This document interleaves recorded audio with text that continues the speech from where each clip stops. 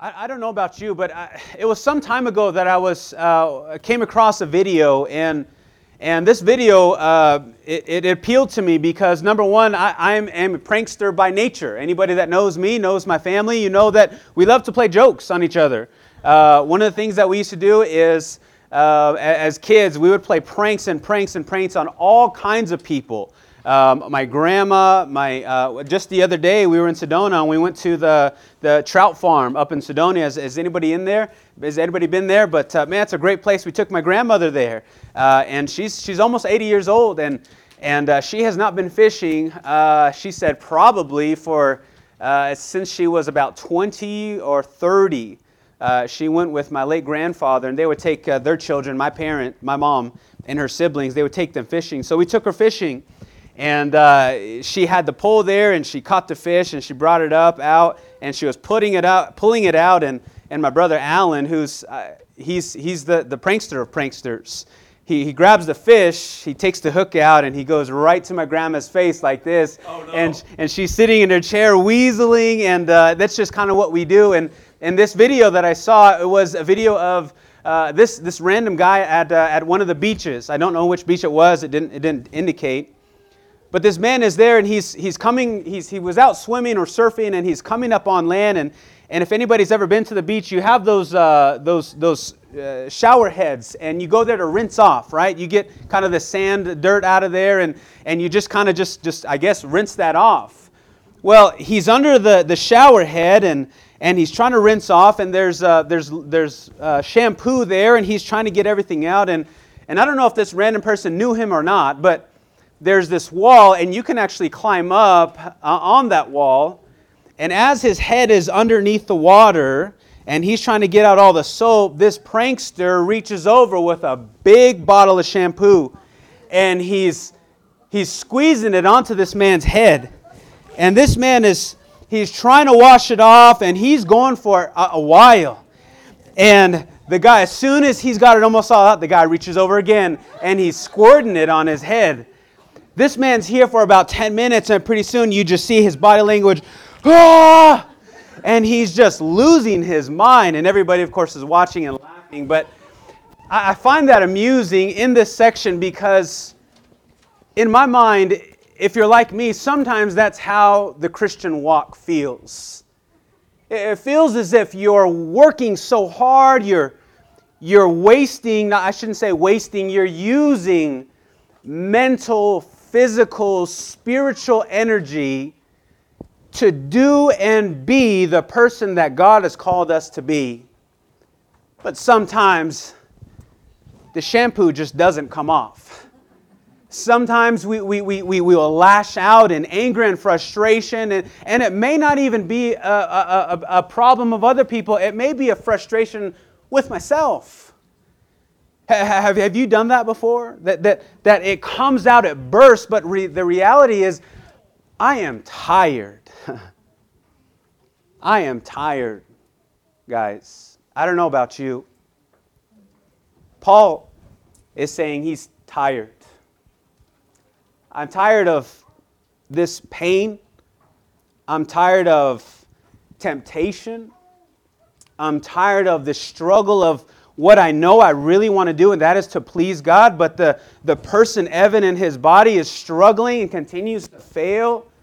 I'm struggling with self-doubt. I'm tired from knowing that there will always be part of me that does not reach that standard that God has called me to. And here's a passage that we get to peek into the life of Paul as he's revealing himself to us. That if you're striving to be like God, you're striving to look like Jesus, but you are frustrated with the sin that you continue to commit, Paul says, that's where I am. And I would encourage you to read through this passage over and over because, again, the wording in and of itself can be quite confusing. But he's going to begin here by really referring to something he's been talking about already. Those who were in Bible class, you were able to see really the case that he's building, and that's talking about the law, whether specifically the law of Moses given to the Jewish people, or law in general. Could be the law to the Gentiles, that God has placed a conscience within every single person, that I don't need a written code to know, generally speaking, what's good and what's right, because the Maker that made me included that in my design. And so what he's going to do is he's going to talk about the law, the standard that God has given people. Specifically here, could be the law of Moses. And he's going to give a description, a fourfold piece of description about the law. Look with me in verse number 12, because we got to go back just a little bit. He says in verse 12, so the law, and here's where my Bible markers, get your pencils or pens out, because he's going to describe the law and what it is. There's basically four descriptive words. He says, number one, that the law is holy. Right? What does he mean? He means that it originated from who? From a holy God. He's the one who gave it. And so it defines, it promotes, and it identifies holiness. That this is what it's like to be what God wants us to be, a reflection of His holiness. Number two, he uses the word righteous or just in some translations. And so what does he mean? Paul means that the law is a way that God demonstrates His righteousness. Do you remember in earlier chapters we talked about we need to be made right. We need to be justified so that God can accept us into His presence. Well, I don't know about you, but I'm riddled with sin. I am contaminated with ungodly things. As even I'm 9-10 years into my Christian walk, I still stumble and I still fall. So Paul says that God is going to justify us by the giving of His Son through a perfect life. That's how we can be righteous. And the law, he says, is just that. It demonstrates His righteousness, His justice, and His equity. He also uses the word good here. He says that the law is something for the betterment of mankind. That it helps them to know how to become better people, but even more so for that, it's good for us. Law and guidelines is good for us, church. Without guidelines, who knows where we go? Take for example, the commandment that thou shalt not basically commit adultery. That if you're bound to a spouse, despite what your lusts or desires are telling you, you have, by God, been given boundaries that there can only be sex, intimate relationship through the body between a husband and a wife. That's the barrier. Now, some of us might say, well, man, that's just a law giving us all kinds of rules. If you want to see it that way, you could. But if you grow deeper and you study, you notice that those guidelines are for our protection. What does it protect us? What does it protect? It protects my future marriage. Can you imagine, and some of us may fall right into this, that there's guilt that we can never get back from that type of living. Well into a relationship, and He's protecting that future relationship. Number two, He's protecting me from hurt. We know that involves more than just the physical flesh coming together, that more things about my inner being and things I cannot pinpoint and show you with your eyes, I don't have that anymore. And so that's just one example of why it's so good for us to have guidelines. And the Bible says here in verse 12 that it's good for us because it's given by a good God. And the number 4 is found in verse number 14. And so you'll have to drop down where he says that for we know the law is spiritual. And so the fourth descriptive word that is used to refer to the law is that it is spiritual. It originates from the realm of God. Right? It's good and it reveals God's holiness to us so that we can see our need for a Savior, which is again what we talked about in Bible class. And I'll just pause right here. if you can do something that's beneficial to your health, guys, your spiritual health, it's try to make these classes, because we're working through the whole book and we can't dedicate everything to just the sermons on Sunday. We're using Bible classes too, so that way you're not caught off guard and you can kind of work through it with us. But this was all talked about, and the case was built in verses 1 through verse 11 about the law. Well, the thing about this is the law is a perfectly holy standard, as Paul is describing here. And that standard is serving for God's tool, as God's tool for making us aware of sin, right? And we're going to get into that in just a bit. And though it reveals the sinfulness of man, it is not what separates Paul or us from God. It's not the law. The law is not bad. The law is good. It's holy. It's righteous. It's spiritual. So what's the issue here? The issue is sin, right? And so Paul becomes aware of one of the examples that he uses, the sin that he struggled with, but he didn't know for so long, is that of coveting. And so Paul, through the law, is able to become aware of that and make that right before God. So the law in and of itself is not the enemy, right? There's a few ways that we can look at this, but first, in Deuteronomy chapter 10, starting in verses 12 through 13, the Bible says that, "Now Israel, what does the Lord your God require from you but to fear God, but to fear the Lord your God, to walk in all of his ways, and to love him, and to serve the Lord serve the Lord your God with all your heart and with all your soul, and keep the Lord's commandments and his statutes, which I am commanding you today for your good." Going all the way back to the institution of the law of Moses, you have basically the original giving, which some would see that the emphasis is on the actions. Do this, don't do that. Stay here, don't go here. But if you looked a little deeper at the giving of this law, and really Moses does this a little bit later on, the emphasis is the inner quality of the law, right, as it relates to man's heart. If you've noticed, I've highlighted things that go deeper than just action. He says, what am I supposed to do with God? I'm to fear him. That is a reverence. That is an awe before God, the creator of the universe. That goes more than just putting your hands together and praying. That involves more than just choosing to do good and fleeing to stay away from that which is bad. It involves an emotion. Notice all the times he says that this involves my love for him.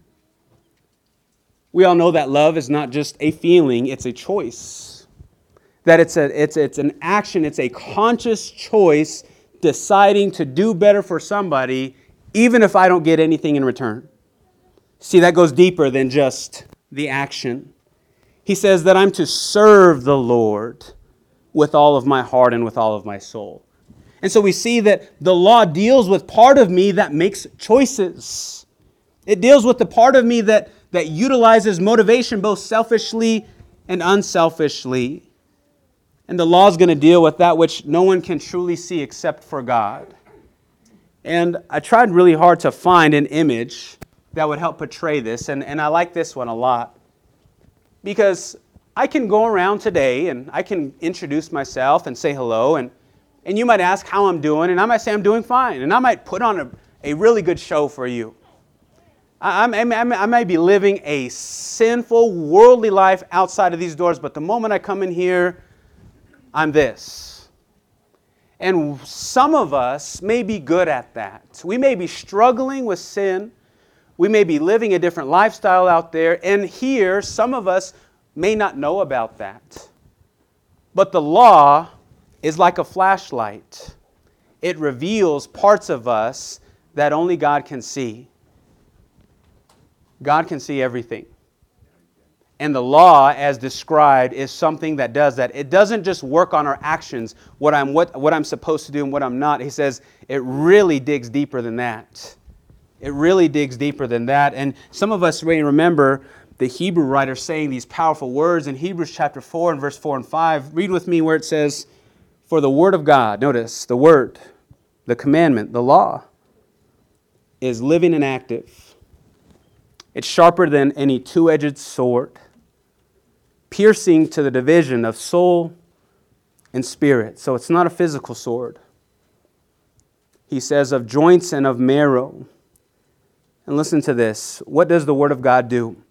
It discerns, it weighs, it judges the thoughts and the intentions of the heart. That's what the Word of God does. And he says that no creature is hidden from His sight. Notice that. So the pronoun is actually a third person singular. So the Word of God is the commandment, it's the law that's given, but it's also a person. He says, which is Jesus. But all are naked and exposed to the eyes of Him whom we must give account. And so what Paul is going to do is say that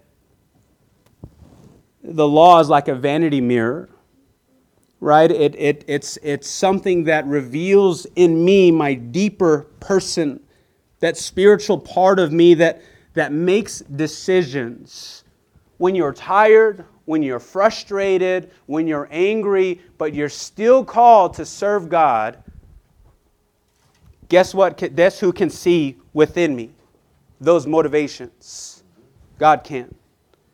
How am I treating a brother or a sister, my spouse, my children, my employer? In all facets of my life, God can see my motivation. And that's most important for us to remember is it doesn't matter how secret a sin is, that it's laid bare before God. And he says that the law is what is used. It's that tool that God uses to make men aware of their sin and their sinfulness. Now, much like a lot of parts of Paul's writing, you're saying, well, geez, that makes me feel really horribly. That makes me feel like I can't live up to what God has called me. The answer is, well, it's kind of supposed to. You know, somebody said, I just feel like I'm not worth Jesus' sacrifice, and all the while I'm sitting there letting the vent saying, we're not. We are not worthy. We don't earn. We don't deserve, which is why it's called a gift for us. And so the law is the way in which God uses something to reveal how bad of a person, how much we struggle. It's kind of like there are some people who go to the doctor a lot, maybe too much, on this side. If I can use this illustration. Anybody in here? No? Okay. So you have people who, oh man, I got to get going to ER right now. There's something wrong. And I'm going to Google something and it's going to give me all the worst case scenarios and I got to get to see a doctor right now. But on the other end of the spectrum, I may have a really bad rash running through my body. I may have an infection saying, oh, I'm going to be fine. I'll just drink some orange juice, as if that has anything to do with that. So you have two people on the ends of the spectrum. And my question is, those folks who do not want to go, is it that they don't want to get better, or is it that they don't want to be made aware of how bad of a place they are physically? Right? There's a lot of people that I know, and really I think I struggle with that, is I don't want to go to the doctor and I don't want all those tests because I really don't want to hear the test results. I'm fine. I'm just going to wake up and maybe exercise a little more today, maybe be aware of my diet today more than yesterday. But that is kind of the idea. And the law is like the results that come back to you, telling you all the areas in your body that it's not in the range that's healthy. Does that make sense? But again, if I want to get better, I want those results. If I want to be more like God and more like Jesus, then the law is something that's beneficial to me because I now can, number one, be made aware of the sins that I didn't know were sins, i.e. Paul with coveting. But secondly, it shows me how much I need Jesus Christ. It shows me how much I need a Savior. And so I love the way that Paul brings this up multiple times, not just in verse 13. Matter of fact, he says that in verse maybe number 8, that law makes man aware of his infractions and the penalties for them. And so we have that problem of sin in the flesh and the desires and the lust. And Paul says that man is inclined to sin. We're not born sinful, but as we grow and we develop, those lusts, those desires take root, and we do them. We're human beings. And so no matter how long a person has been following Christ, sin is not far behind. You know, I was thinking about how to explain this, and he's going to get into it. You know, I put a picture up here, but then I took it off. But I'm going to tell you anyway. And when we were growing up, we went to Grandma's house. And Grandma's house, great-grandma's house, she lived in White Cone, Arizona, if anybody's aware of that area. But that's where my great-grandma is from. And we would go because she had all kinds of animals. Animals we didn't normally see. She had sheep, she had goats, she had horses. But she also had, Reggie, do you remember? Llamas. And she had the meanest turkeys you would ever know. And we would go there, and as soon as we wouldn't get out of the vehicle, we're looking around, okay, where's the turkey at? It's something about us, whether we had snacks in our pockets or something, I don't know, but it did not like us. So we would get out, and we would book it to the front door. And it never failed. Guess who was right around the corner? That turkey. And I had legitimately been, what's the word? Traumatized. As I would grow up, the two nightmares that would haunt me time and time again, number one was of Chucky the doll. But number two, I'm running endlessly through a forest, and guess who's behind me chasing me? It's great-grandma's turkey.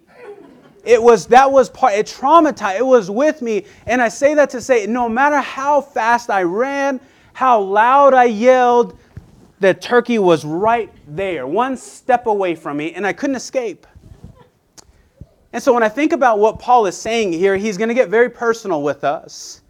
And he's going to say, it doesn't matter how hard I try, sin is always right there. And I'm trying to live for God, but there are so many times when I find myself, number one, doing things I know I don't want to do. But number two, the things I know I want to do, I don't do them either.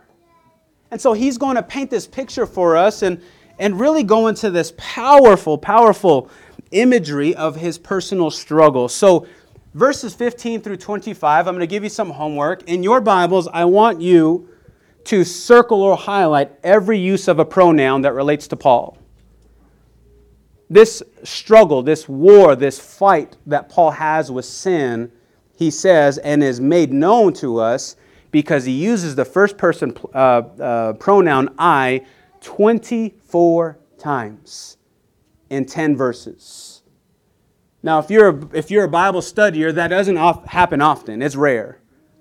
So it's something that was personal to Paul. He uses the word me, my, or myself 14 times on top of that. It was a personal struggle. And so Paul gives us a peek into his inner struggle, his war that he uses, that word, that's being waged inside of him, that all of us, every single one of us, if we're being honest with ourselves, we can relate to that. Zoom in on verse 18. Here's what Paul says. For I know that nothing good dwells in me, that is in my flesh.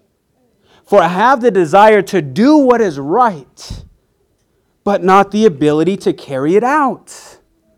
For I do not do the good I want, but the evil I do not want is that which I keep on doing. Can anybody relate to that? I sure can. And so there we see Paul revealing that personal struggle with him. And I'm saying, Paul, I'm right there with you. What's interesting is that word wretched, talaipodos, it means to be miserable. Miserable. Verse 24, he says, wretched man that I am, who will deliver me from this body of death? That word wretched, it means suffering. It means depleted. We have parents of newborn kids, toddlers, infants. It's how we feel about 6 o'clock in the evening. Just, I have nothing left to give. The word really can be used in a way, in a setting about war. And it indicates a person that is exhausted after a battle. You see what I mean by, I'm tired. I'm just tired. You know, I've only lived 3 decades on this earth, but man, I'm tired. I can only imagine reaching ages like 60 and 70. I'm tired of fighting, because if you're like me, being aware of the ways in which I could fall, I'm on guard. And I'm aware, and I'm looking, I'm trying constantly to override those habits that I dealt with for 20 years, that I developed without God in my life. And those habits still haunt me to this day. But God says, thankfully, you are not your own Savior, because that is impossible. He says in verse 25, this should be a key verse in your Bible, thanks be to God through Jesus Christ our Lord. Amen? Think of how burdened we feel sometimes. That may be today. That may be right now for you. That you're burdened with your inability to be the person that God calls you to be. Not to say that we should be so overwhelmed, but when I see God's law, holy, perfect, righteous, and good, and I see Evan, I'm like, there is no comparison. And so how is this going to work? The way that works is Jesus. That I rely, I trust, I believe that He's carrying the burdens of not just my sin, folks, every single one of yours too. And He carried that to Calvary, and it was nailed to the cross, Colossians chapter 2 and chapter 3. And that certificate of debt, how many infractions I made against God's law and His righteous living, Jesus nailed that to the cross. And so that weight that was once overbearing to me, He says, I can be joyful because there is someone who will deliver me, Jesus Christ, our Lord. Because the believer is united to Christ in Romans chapter 6 through baptism. He is dead to the law, and it's no longer we're not no longer under its authority, but I'm bound to Christ now, is what Paul says. Here's an example. One of my other favorite passages in Scripture. 1 John chapter 2, verses 15 through 17. Listen to what John says. Oh, so powerful. It makes me joyful. He says, do not love the world, nor the things in the world. If anyone loves the world, the love of the Father is not in him. For all that is in the world, listen to this, all sins can be categorized in one of 3 areas. Number 1, the lust of the flesh, the lust of the eyes, or the boastful pride of life. Listen to those. How many of us are tired from our fight against those sins? Listen to what John says. These things are not from the Father, but it's from the world. But Christian, the world is passing away. Did you get that? The world is passing away, but not just the physical world. He says, and also it's what? It's lusts. Those temptations that cause you to outburst in anger, those temptations that lead you to do things that are contrary to the faithfulness of your spouse, the way in which we fall to temptation when I'm home alone and nobody's around and I can do that thing that I'm struggling against. Do you realize you will be freed one day from those? Just hold on to Jesus, guys. Hold on. And so what John says here is, I don't know about you, but this is, thank you, Lord. He says its lusts will be done away with, but the one who does the will of God lives forever. And so we have peace, we have assurance, we have hope. Praise God for 1 John chapter 2, verse 15 through 17. Many of you have been aware of the last year or so when I unexpectedly started to run. I never was a runner. Matter of fact, I hated running. The only running I really did in high school was for my PE class, and there's no way I'm failing PE, so I've got to run the mile, right? Well, the older I got, I don't know if it was just I hit 30 and I had to try something new or what, but I started to pick up running, and I kind of started enjoying it. And I'm like, man, I need to get checked. Talking about going to the doctor, I started to enjoy running. Well, my younger brother says, hey, there's a half marathon going on in Sedona the first weekend of February. And this was, I don't know, back in November. And I'm like, yeah, right. And he says, no, seriously. And my younger brother runs this because that time of the year is when we look back, and that's the anniversary date of Chase's passing, our first son. And so this is a way for my younger brother to kind of release those feelings and really try to take care of that part of his life. And he challenged me, and I said, okay, I'm in. And so it seemed like years, months, my goodness. I'm getting up and I'm running, and there's some mornings where I don't want to, but I'm like, man, number one, I'm going to finish the race. Number two, I'm going to beat my little brother. There's no way I'm losing to him. You know, he's run three of these things. My first one, I'm going to show him who's boss still. And no, the closer we got, the more, my first one, I was very anxious. I was very nervous. And it was a beautiful morning, and this was just a few weekends ago. And there we are. We've left. The gun has been shot and all of that, and we're off and we're running. And the first 3 miles, I'm doing great. I'm saying, man, I might break a world record here. I'm feeling great, you know. It's all downhill. That's why. But we're going downhill, and there's a lot of hills there. And about mile 5 is when I'm like, okay, it's starting to set in. This is not funny anymore.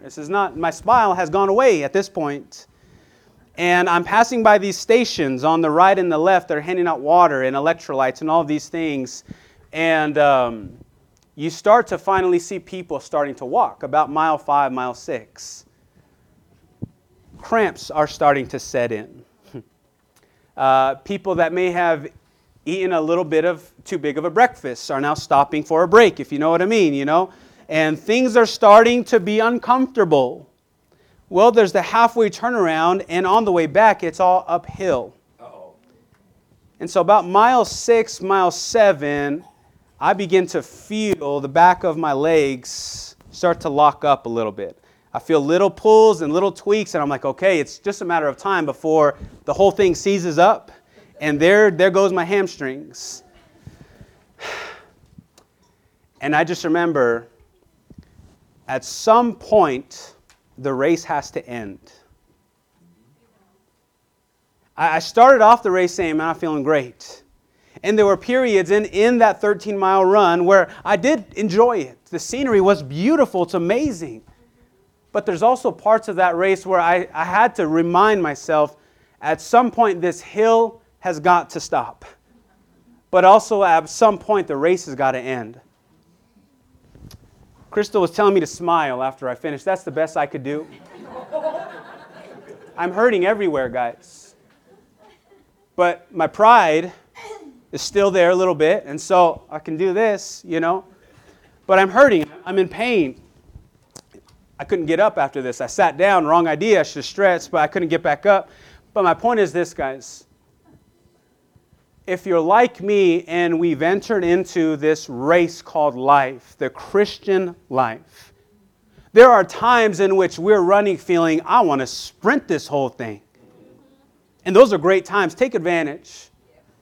But there will be times, if you have not already, and those who are older than me in the faith, you know better than I do, there are times in which you feel your spiritual body starting to lock up on you. You feel that sin that's so hard to break, you want to give that to God, but no, it's right there with you. And there are times in our walk where we have to think to ourselves, at some point, this race is going to end. At some point, these struggles and temptations that I do that hurt my God and it hurts me and it hurts my family and my friends, at some point it's going to end. and we push on through in the moment we pass through Hebrews chapter 11 and 12, that there's a cloud of witnesses that have already finished the race, and they're cheering each and every one of us on, saying, do not stop. Run, sprint, walk, crawl, whatever you got to do, that's fine, but don't stop. Because there is a victor, and that victor is who is able to deliver us. And so the wretched man that Paul is described in a few ways. Number one, this wretched man, Paul says, I'm delivered. Verse 24. Number two, he says in verse 25, this wretched man that I am, I'm a man that continues to serve and strive to serve the law of God. I still want to please my God. Not in order to earn salvation, but because this gift is such of high magnitude, it's the least that I could do. I've given my life to God already. Number three, this wretched man that Paul is says, my will is always toward that which is good. I've aligned not just my actions, but my heart, my mind, my soul to that which is good. In verse 4, he says, I will still stumble from time to time. Did you get that? Some of us, we like 1 through 3, and that's a bold challenge. I'm also, yes, let's do this. But reality is number 4. Reality is, as long as I've been in this race, as far as I've been able to grow into the image of Christ, guess what I'm still going to do, guys? I'm still going to stumble. I'm still going to mess up, but my heart, my choices, my being is that which has already been given to God. And that is the reason why he says, this wretched man, verse 25 and in chapter 8, verse 1, this wretched man has hope of victory because I am part of the victor. That's what Paul sees himself as when he says, wretched man that I am, that he's a man of deliverance because he's placed his faith into Jesus Christ. He ends this chapter and still is on the same idea. So as we go on into chapter 8, we're going to see that there is no condemnation. The sin, the lust, the deceit, all of those things that we're entangled in, for those that are in Christ Jesus, they are not held against us because we have the blood. And so our plea with those that are not Christians this morning is, can we help you to learn about the one that can deliver you from that? Let's study that. Let's pray about it. And if you need help, we would love nothing more than celebrate this day in helping you too get delivered by pointing you towards Jesus Christ. If there's anybody who is a Christian, but you're like me, is struggling, and you find yourself saying, wretched man that I am, wretched woman that I am, what greater time for us to throw our arms around you and pray for you. If this is a time that you need to respond to, please come as Maverick is going to lead our invitation song. Let's all stand, please.